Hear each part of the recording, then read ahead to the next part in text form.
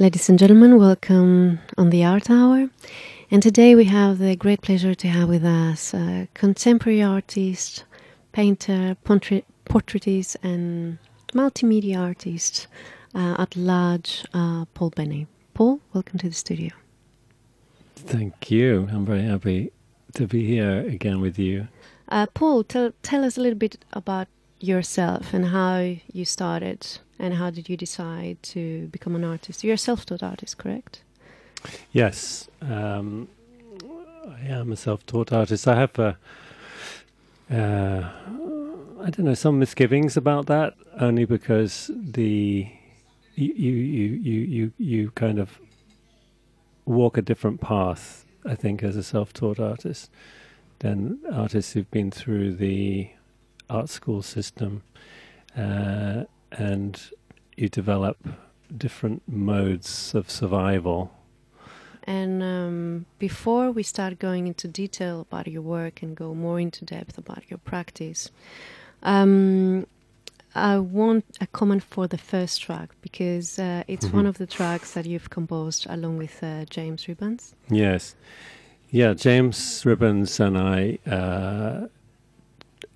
developed a way of working together musically a few years ago, and we now work together under the name of the Salis, which is the band name, or Salis Collab, as it is at the moment. And whenever we can get together in a recording studio, and that last track was one of the more recent ones. Called? That one's called Sometimes Always. Okay. Paul, you said that you chose the difficult path of not going through an art school. So when did you start painting or doing art? And why did you decide not to take this path of the formal education? Well, I was brought up in a very artistic family. My grandfather was a kind of prominent English painter. My father was a silversmith and jeweler, and also a painter. My mother was a poet, so it was kind of everywhere. And I felt empowered, I suppose, to pursue art in whichever direction I thought was best. And at the time, trying to find a place for myself in London art schools, after many interviews, I felt was going to be impossible. The agenda in those days, in the late 70s, was very much a sort of last cry of abstract expressionism, which is great, but it's not what I was doing. And they all looked at my work as representational or vaguely representational, as somewhat sort of irrelevant at the time. So they weren't really interested. So I was like, okay. If you're not interested in me, I'm not interested in you. Exactly. And I took off to India, where I spent a great deal of time not staring at my navel, but I was just kind of existing with no money. But so I ended up doing a lot of drawings of people on the street and selling them just for, a cup of tea or something. And that way I found I got pretty good at catching people. And that sort of was the start of my abilities, I guess, as a portrait painter. And I knew that somehow or other I could always rely on that if I needed to. And when I started a family, for instance, much, much later, that's kind of where, I had to put my eggs in that basket for a period of time so that I was able to bring up a family, look after the home. Let's go to Bonobo and back with Paul Benny and more about his life and art.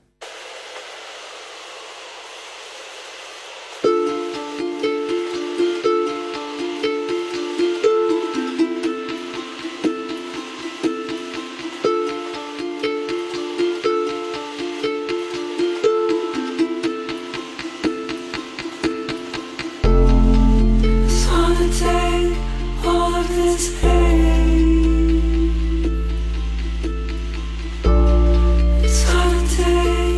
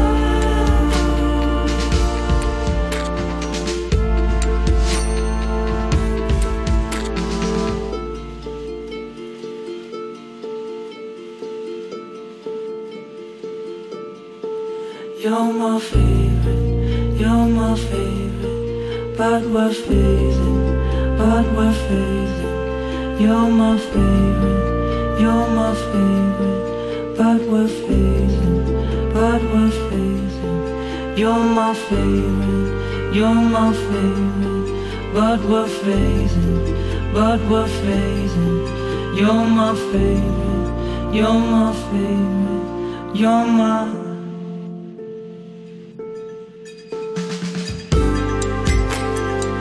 Is there something to break apart? Is this just broken apart? Is there nothing to shake this heart? Is this just a break apart from a should I hurt your feet? Shake on it. Should I hurt your feet? Shake on it.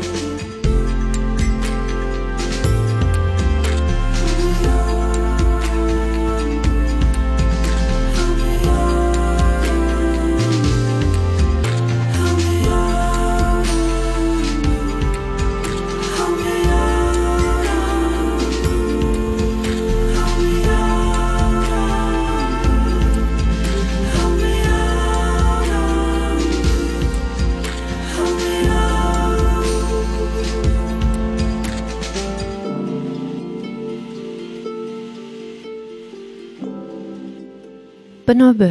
Why Bonobo, Balbany?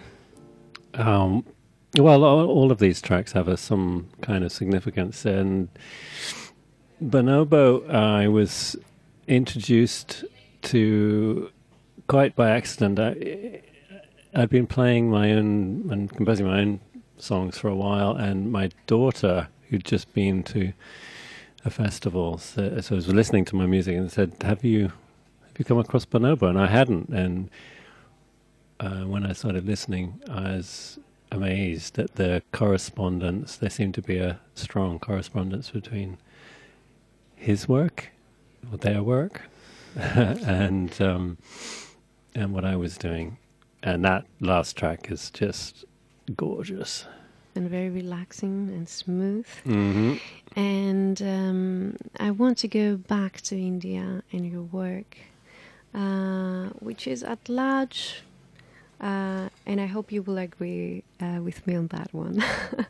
It's characterized by a form of spirituality and deep reflection. I feel that the way that I work is much more of a mystery in a way. It's not providing any easy answers. In a sense, what I do is I try and hold in suspension a sense of mystery, Mm-hmm. And not allow it to become didactic. Mm-hmm. And that's the way I feel strongly about the way I negotiate the world. Mm-hmm. And sometimes my work, people have remarked that it feels a bit like déjà vu when you look at some of the work. You feel like, it's a new painting, you've not seen it before, but it reminds you of something that's happened in the past. And for me, that's a very strong emotion, that sense of déjà vu, the sense that you're visiting or revisiting something that you've experienced in the past or a previous life, or some place in your psyche that you're not fully conscious of, yet the artist is providing a window into. And I want to go to another window of your career, which was a big one around the 80s in New York. Mm. And you were part of a huge movement of the time, New Expressionists, very vibrant, very dynamic, hanging around with Kiki Smith and Basquiat and all these people. And you came back to the UK, where 10 years after, I think, having Yes. a new movement forming, shaping here, the YBAs. Was it like a déjà vu for you? Yes, it did feel like that in a way. I mean, I could see it from afar because I wasn't part of the YBA movement. I'd already done your kind of been there, but with a whole group of different artists, mostly American. In fact, there were very, very few British artists there. Downtown New York, East Village, Lower East Side at the time in the early 80s, there was hardly any. And it felt like the kind of people you're talking about, Kiki Smith, Basquiat, Schnabel, Clemente, Kuki, and a whole, Robert Longo, Cindy Sherman to a certain extent. I mean, they all were contemporaries of mine, and we did exhibit in some shows together, group shows. There were a lot of group shows at the time, but they all had a focus on a form of representation, the new expressionist form of representation, which gave me and a lot of other artists permission to paint the kind of representational, in my case, dealing with the sort of darker, shadowy side of representation that we weren't I simply didn't feel I had permission to do in Britain at the time. And what brought you back to Britain? I mean, having an amazingly successful career, finding new ways to express yourself, perhaps closer to yourself, more freedom, an environment that I think, as I understand from what you said, providing more a sense of freedom. Why did you decide to come back in the UK? Well, New York in the 80s was a sort of now legendary sort of, what would you call it? Wild West frontier town. The area that I was living in, downtown in the Lower East Side, was a derelict, burnt out ghetto with whole blocks that just weren't there. Kids living in burnt out cars, drug addicts everywhere, and people dying on the street. I mean, it was a really grim time, but it nevertheless was exceptionally vibrant. Artistically, it drew in artists from all over the whole of the States and elsewhere to an area that was cheap enough for us all to live. So it was almost like a university campus. However, the issue was that there was so much violence to the point where I came across one particular time, one very particularly grim time, where I came across a body that was dismembered in a plastic bag outside my studio in an empty lot, being poked at by two little Puerto Rican kids. And I was like, I just don't need this. If I'm going to bring up a family, we just got to move. So we ended up leaving at the end of the 80s to come back to England and start a family. That was the main reason. Somewhere Down the Crazy River with Robbie Robertson, and back with Paul Penny.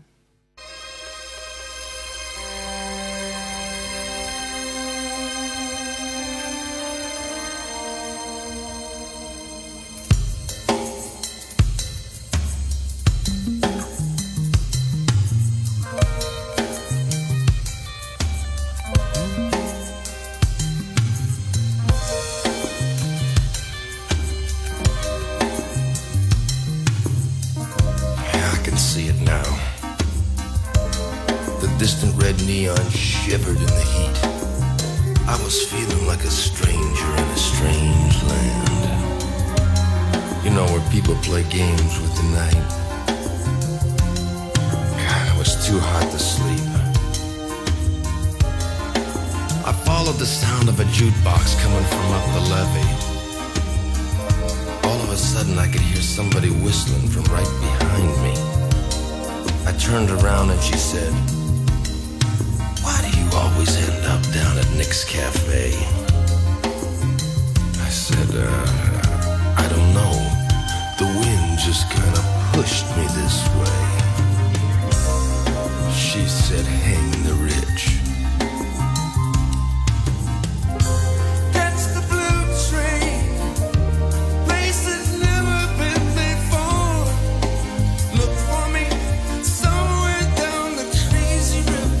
Somewhere down the crazy river. Ooh, catch the blue train all the way to Kokomo.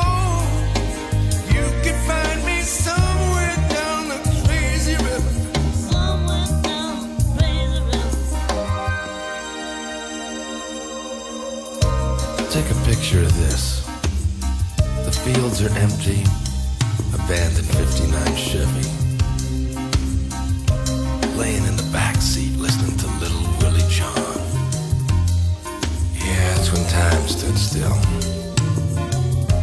You know, I think I'm gonna go down to Madam X and let her read my mind. She said that voodoo stuff don't do nothing for me. I'm a man with clear destination. I'm a man with a broad imagination. You fog the mind, you stir the soul. I can't find no control.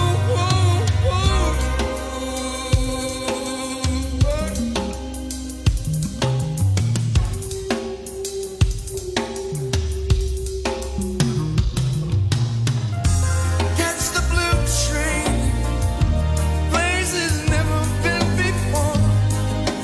Look for me somewhere down the crazy river. Somewhere down the crazy river. Ooh, catch the blue train all the way to Kokomo. You can find me somewhere down the crazy river. Somewhere down the crazy river. Wait, did you hear that? Oh, this is sure stirring up some ghosts for me.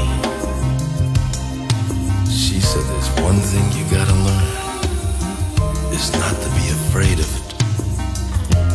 I said, no, I like it. I like it, it's good. She said, you like it now, but you'll learn to love it later.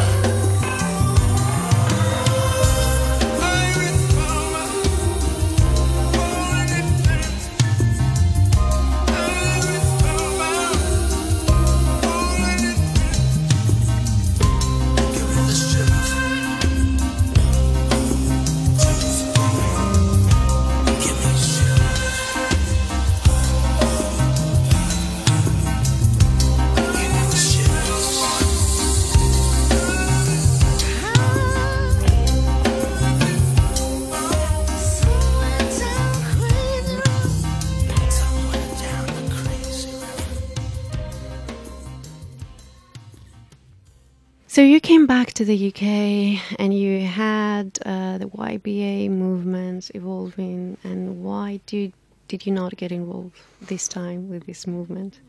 Was not expressing you? You were not feeling relevant enough at that time when you came here, in this kind of transitional period from you coming back from the States and a different kind of art form, perhaps at the time. Yeah, I mean, it was a very exciting time in London. It was at that beginning, those few years at the beginning when they were all developing their careers, although I don't think they would have called them careers back in those days. The feeling I had was that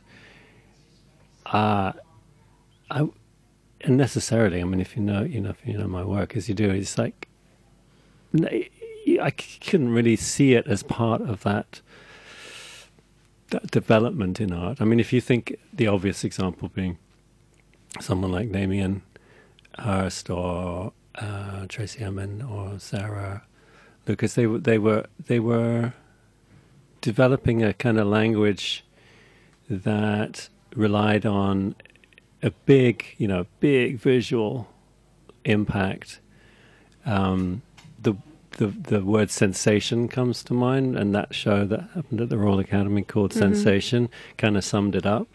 And my work, isn't really about sensation at all. It's much more introverted, you could say, and looking beyond the sensation into things that maybe provoke the sensations.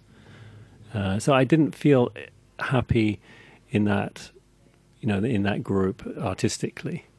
So I was running alongside them, having exhibitions and so on in London, but I couldn't be considered to be one of them. That's for sure. Mm-hmm. Why did you choose the last track we just listened to? Robbie Robertson, yeah. Just to go back to this very fast. Crazy River. Yeah, it kind of was appropriate just after the description of New York, because it does really remind me of being in America. That song, it's a super sexy song about, actually not New York at all, but it's more like a kind of Mississippi blues type song that while I was there, and now I'm very nostalgic about that kind of sweaty, steamy New Orleans thing. Paul, you're one of the artists that I have in my mind exhibiting the most at the National Portrait Gallery, as well as being the longest artist in residence at the Somerset House. Would you like to share a little bit more with us about these experiences you had? What, at the National Portrait Gallery, or both, one after the other? Yeah. Let's start with the first one, the National Portrait Gallery. Yeah, well, they've been really supportive over the years.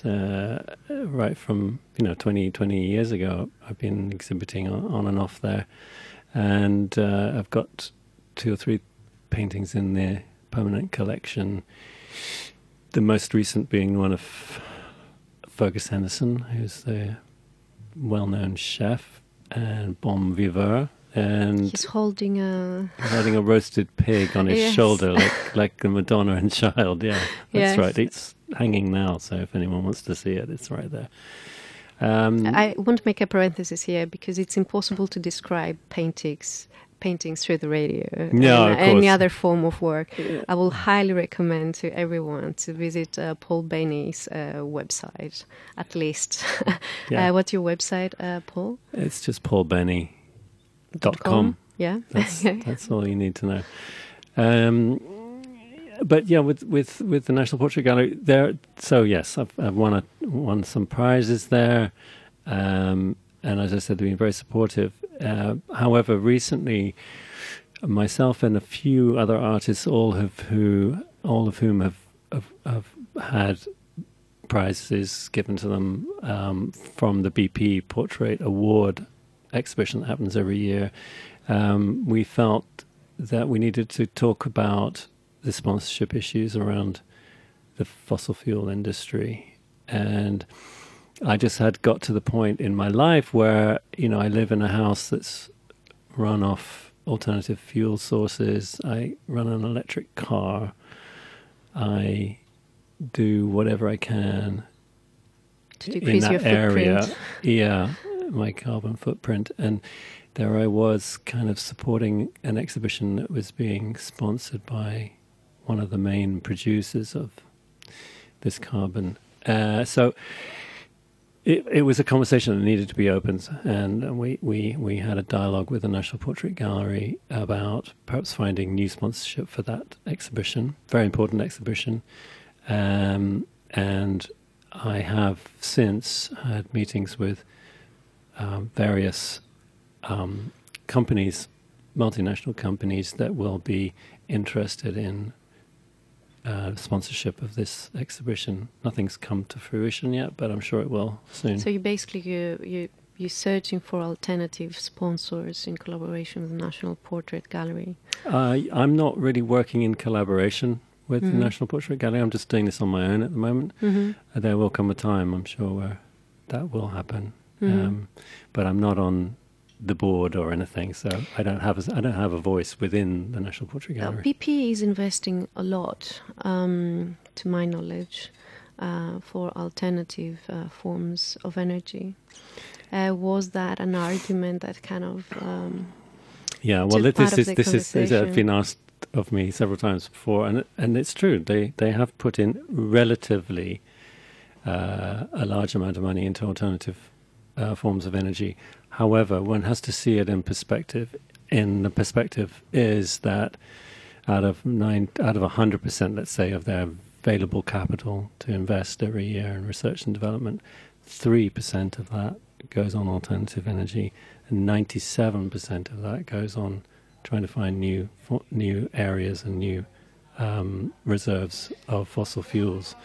So if you think about where The their proportions, priorities are, yeah. it's not, if you look at their advertising around nowadays, BP, you'd think it was a windmill company, because Right.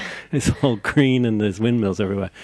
But The reality numbers is quite different. plus their tax, their benefits that they get from the government on tax savings comes to an amazing 10.8 billion a year.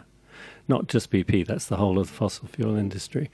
And that's if the alternative fuel companies had anything like the same kinds of help from the government, they too would be putting a proportion of that into their research and development. At the present time, they don't have anything like the resources that BP do.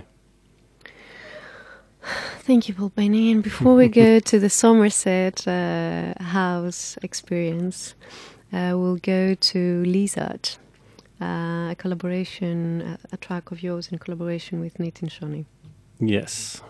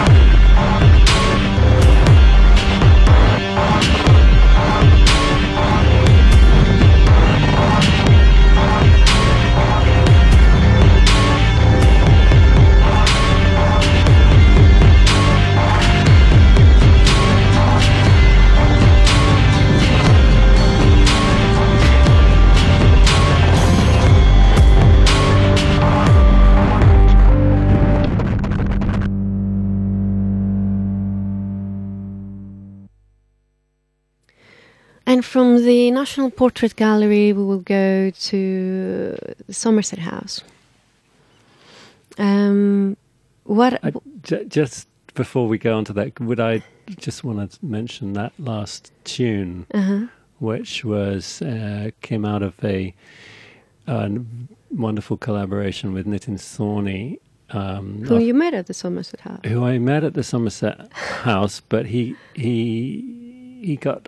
called me to see if I would do an album cover for him, and he'd recently seen the exhibition that I had there, and I was happy to do that. But after a while of working together, I think we did 2 or 3 album covers together. He discovered that I would play music as well, so we ended up in his studio working on a few songs together. That was one of them. Mm-hmm.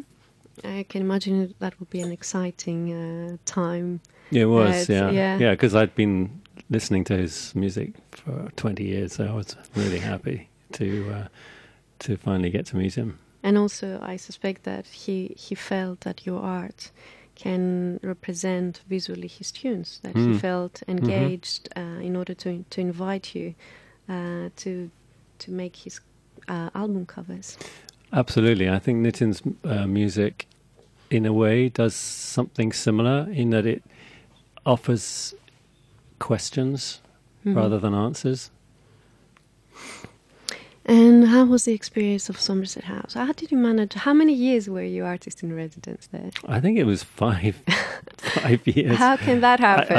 I've never heard. No, I think they just forgot about me in the dungeons underneath. Very convenient, I suspect. Yeah. I mean, it's an amazing place to be. Initially it was 1 year, and then we decided to have an exhibition which needed another year to complete. And then the year that this show happened, that took a long time to organize. So that was 3 years. And then the last 2 years, I think they were deciding kind of how to get rid of me. But in the meanwhile, you had an amazing exhibition to a space I've never seen before. In the Dead House. Yes, exactly. Yeah. Tell me a little bit about this space. This is right underneath the courtyard in Somerset House, which is a magnificent, evocative, labyrinthine space. Yes, it has these tunnels underneath the courtyard that were initially used as storage for all sorts of things for the main building, but also was the site for reburial of the court of Queen Henrietta. Her court, being Roman Catholic, couldn't be buried anywhere else, and so they ended up down there. So the headstones were kind of inset into the walls, and that provided, along with the sort of dungeon feel, a really evocative space to show my work. And yes, I think it was the first art show that they'd had there. And it was the first time I saw your paintings with a resin. Oh, yeah. Yeah. Why did you decide to use resin? Well, one of the things I'm interested in is the kind of, I don't know quite how to describe it. It's like the fourth wall. The painted surface, the two-dimensional painted surface, acts as a kind of meniscus between us, the viewer, and the world beyond the picture plane. And as an artist, I'm always trying to kind of make that more porous, that meniscus. And the application of the resin kind of made that even more tangible, where it's kind of like a glassy finish. So you really feel like whatever's happening beyond that glassy finish is kind of makes it more real, or more pushes it further away. Like you're never quite sure where you focus. Three-dimensional work. I think your eyes have a really hard time focusing on the painted image underneath the resin, and so it somehow makes it more three-dimensional, like a hologram. Mm-hmm. And especially in a space like that. Yeah. But I have very strong images. I have to say, this show kind of it was a very strong experience for me, like levitating bodies and exposed, and fire and water being kind of the main elements surrounding them. Yeah. And I see fire is a big, and flames is a big part of your work. Why do you use them? What does it has this image has always been with me for now. I look back at my body of work for 30 years. It's somehow it's been there as a way to animate in paint or in 2 dimensions, animate this spiritual world, the quest for the sort of divine. And there's something in fire and flames and smoke that conjures that up, and effectively, you know, if you can paint it well enough, you know, it has the it puts your work, it puts the images into a different realm, you know, beyond the sort of tangible world that we live in, and sort of primes you, as it were, for the metaphorical. Mm-hmm. And I could say also I see a kind of a Rembrandt-esque play with light and dark, that it's strong in your work at large as well. Yeah, well, Rembrandt's a good example. I mean, he with his use of light and dark shadows, that sort of tenebrous backgrounds that he always uses, it transports you as the viewer into a kind of sepulchral world. And I guess he's been one of my biggest influences. Goya does it as well to a certain extent, and Velázquez as well, but he's less interested in the spiritual world, but his ability to create those sepulchral spaces is similar. Yeah. Mm-hmm. Are you following a specific religion? So there is a big part of spirituality, and there are religious elements in your work. But are you following a specific religion as such, or it's a kind of in Spinoza's terms, God is nature? Yeah, that's exactly. Yeah, I was going to use Spinoza as an example. Yes, inevitably, you know, all religions have in their core a kind of Spinoza-esque quality to them. It's just that we need it somehow or other. We've always needed to personalize our gods. But if you take the personality out of all those religions, the godheads, their personalities, you take it away, then you're left with nature, really. And so, yes, my work does sort of relate to religious imagery. And I find, you know, the Bible is full of amazing stories, amazing images. But essentially, when you pare those down, it all comes down to very humanistic elements, which is, you know, that's what I'm more interested in. Let's go to Sapphire. Sapphire, yeah. That is, it's a song that's written and sung by Nick Laird-Clewes, who's a great musician. This particular song was one of his from several years ago that, in my view, needs to be re-released as a major hit. It's a wonderful song. And he's just recently released an album of songs for the Leonard Cohen film by Nick Broomfield, which he composed the theme music for. Wonderful as well.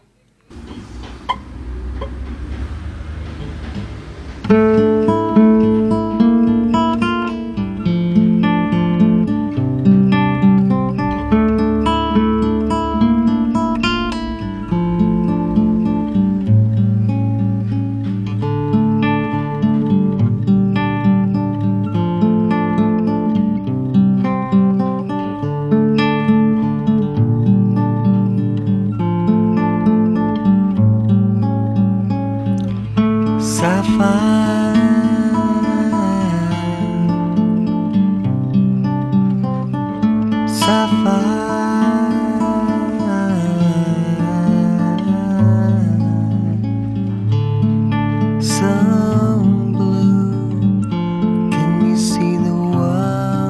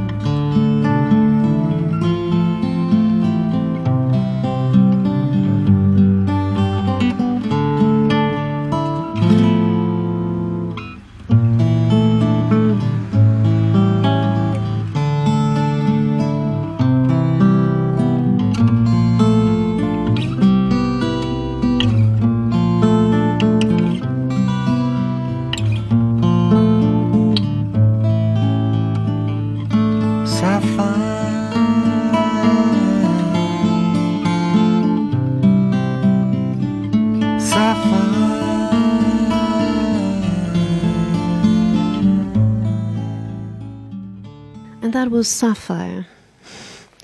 And the sad thing with this radio show, which I always regret, is that the best things are discussed at times when the mic is off and when Okay. we're listening to the music. So then you have to repeat these things again and again. But they're not as original and pure in a way, the way they involve during this kind of behind the mic conversation. Yeah, I know what you mean. A summary, Paul Benny, of what we just said about Sapphire and art forms and deconstruction and tangible things and real things. Well, what we were just talking about, which is that that song, which is now must be nearly 20 years old, it comes from a place that now I think people are really understanding as the real thing, and we kind of need the real thing much more nowadays than we perhaps used to when society was a little more stable. And I think in an unstable world, we will look towards things that we feel are real in a profound way. And Nick's voice and his guitar playing on his own in his front room is as real as it gets, and that's why it resonates so strongly now. And if you go to festivals, music festivals around the world, there's a huge resurgence in folk music, balladeers, troubadours, people doing it for real and not relying on computer programming Alone. so much anymore. Mm-hmm. Yeah. Do you think that we're getting a little bit lost in translation? And I'm referring to your work, Speaking in Tongues. Huh. Interesting. How do you mean lost in translation? That we have, as human beings, we started facing huge problems in communicating with one another. I see where you're going with that. Yeah. Mm-hmm. Speaking in tongues, for people listening, it's just a project that did at the Venice Biennale in 2017, which included a large work of what people think of, I suppose, as a kind of Pentecostal painting, as a lineup of men who are all friends of mine, but actually kind of look like disciples with a flame dancing up above their heads, which can be seen as a sort of Pentecostal image. It was a huge, large-scale painting with resin on top of it. Mm-hmm. Extremely fragile Yeah, to transport. it was a nightmare to transport. We show this work, and I'm very proud of that, for the first time at the Shoreditch Town Hall, for the Out of Our Heads project I curated with James Putnam. That was the first time I think it was shown. Yeah. And I was amazed when you took the decision to take this work in Venice. And how did you do that? I mean, practically, for me, it sounds like a whole mission. How heavy is this work to start up with? I think the completed. I don't really remember how heavy it was, but it was. I know we had a crane that had to lift 500 kilos. So it was the painting itself, which is on a metal frame, on aluminium, and all of the framework that supported it as well. It was extremely heavy, and getting it around Venice through the little canals, which could only be done at low tide because it was too tall to get under the bridges at any other time of the day. But to go back to your question about lost in translation, I think the name Speaking in Tongues kind of sums that up, and that we are a bit like Babel. We speak in many tongues, and there is a lot that can get lost in translation. However, I think if we if we can all be on the same page spiritually and philosophically, then perhaps we can, even though we're speaking different languages, all understand each other a little bit better. Since we go to the very basis of communication, of feeling and sensing the other with just having a respect for one another, even sometimes without communicating linguistically. I would like to go to the African Bushman. This is, you're exactly right, and that's why I love this little piece of music as a way to, bring it all back to the beginning. This is a relationship. This music comes from the bush in Uganda, and it's recorded by my musical collaborator James Ribbons, and who's on a 5-year project to record the disappearing Bushman music.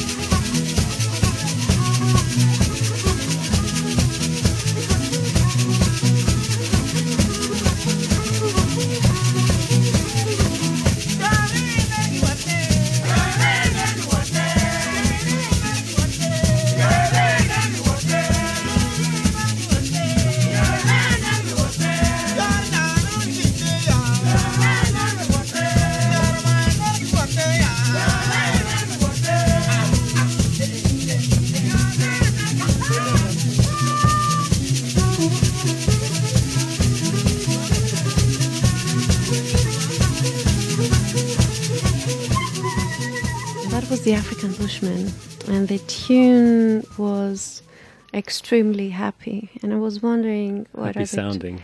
What are they talking about? And the answer is definitely not what I was expecting to hear. It does sound happy, but it's about the effect of AIDS in Africa on marriages and how that affects people on the ground there. So you wouldn't think of it by listening to it. No, definitely not.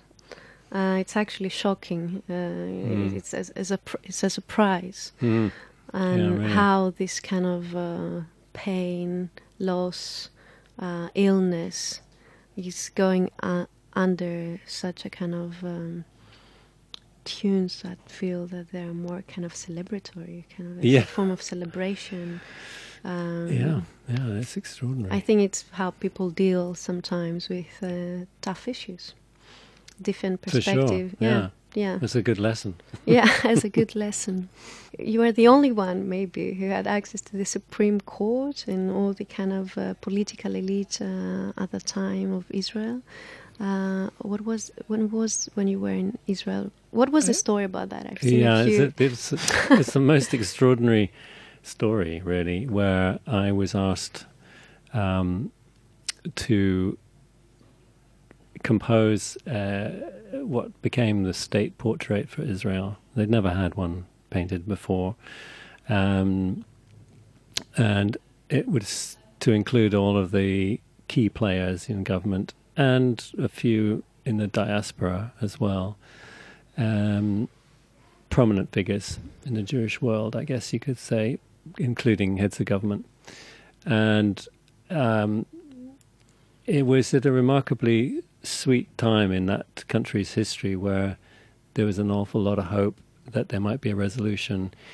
It was around about the resolution with the Palestinian issues. It was around about the time of the Oslo peace talks, which while I was there in Jerusalem were meant to be secret. However, I knew about them because Yitzhak Rabin and Shimon Peres, both of whom were jetting off to Oslo for these talks, we used to come by for sittings. And So there were- the studio, which had been built specially in a kind of secure corner of 3 floors below the Supreme Court, which is right next to the Knesset, in like some Kafkaesque story of being sequestered away as an artist underneath the courthouse. It was nuts. So we had, How there was long one did it time in take? particular when Shimon Peres arrived by helicopter and had to keep the rotors running while he was having a sitting. He was on his way somewhere. But he explained that it was more expensive to turn the machine off and then do all of this startup and rerouting and navigation issues than just to have him having the machine holding and waiting for him. So while I was painting, I could hear like thumping outside of the How much rotors time going did you round. need to do this work? I mean, how much time did they need these extremely busy people to It took a year. dedicate? It took nearly a year. Wow. I did it in 3-month stints and then came back to England to see my family and just have a rest and then went back. It was one of sort of like old style commission, artists get sent abroad like a court painter, that kind of thing. And why you could not take a photo of them and then do the painting? Well, I could do that, and I did take some photographs while I was there. Yeah. But in order to save time, one of the things, I mean, I had sittings with everybody, but in order to save time, the way I composed the painting was to, instead of having them come to sit around and me to arrange them into a suitable composition, I collected all of the cleaning staff from the Supreme Court and then put a tag on them saying, okay, you're Yitzhak Rabin, you're Shimon Peres, you're Teddy Kollek, you're this and that. And they'd sit around what was the architectural maquette of the building.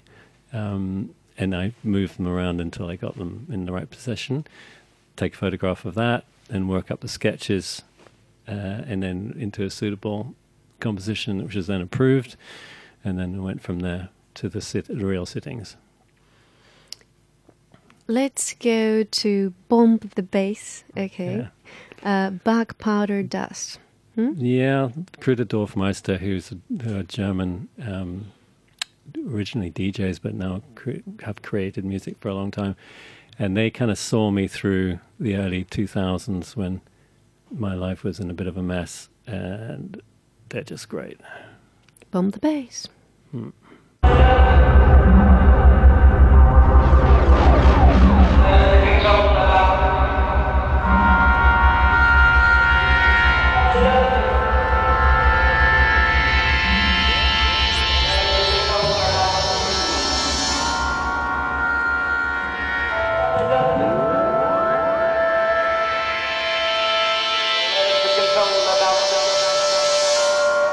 Yeah, check out the G-Stone, West Coast.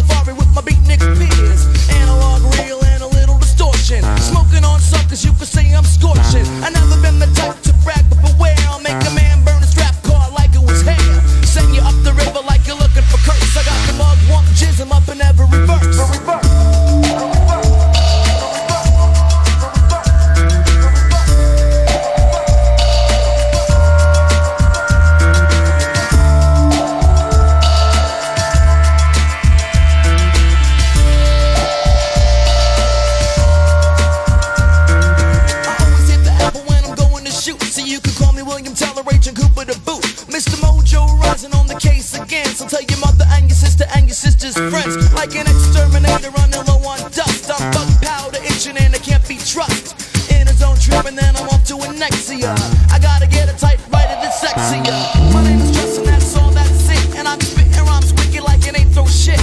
House of the holy like Jimmy Page, but the song remained the same, so I'm stuck in a rage. Just like Jane when she's going to Spain. I think I'm going away tomorrow just to fool in the rain. Light up the candles and bless the room. I'm paranoid, snow blind, just a black meat fool.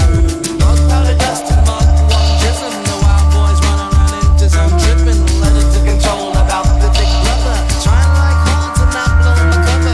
Mug powder dust and mug one jizzing. The wild boys running around into some tripping. Let it to control about the big brother. Trying like hard to not blow my cover. Powder dust and let it to control about the big brother. We're running out of time again. And I cannot start saying all the stories that Paul Bainey could possibly have with all these people sitting for him from the royal family, the parliament MPs, or whichever stories or personalities like Mick Jagger. Unfortunately, we don't have the time to do that. Another time, Paul, where we can see your work next. Well, for the painting that painting work, there's the show at the National Gallery in Sweden, in Stockholm, in February, where some major works are going to be shown from all over the world. Some amazing other artists. I got some pieces in that, or one big piece in that, and then I have a show of digital painting, digital hybrid works that I've been developing over the last year. That's going to be on show during the Frieze New York period in an amazing gallery in Harlem, a new gallery in Harlem. So you're going back to the States slowly. Briefly. Yeah. Paul Bainey, thank you very much. It was a great Thank pleasure you. to have you today with us. Yeah, likewise. It's great to be here. Ladies and gentlemen, have a lovely day.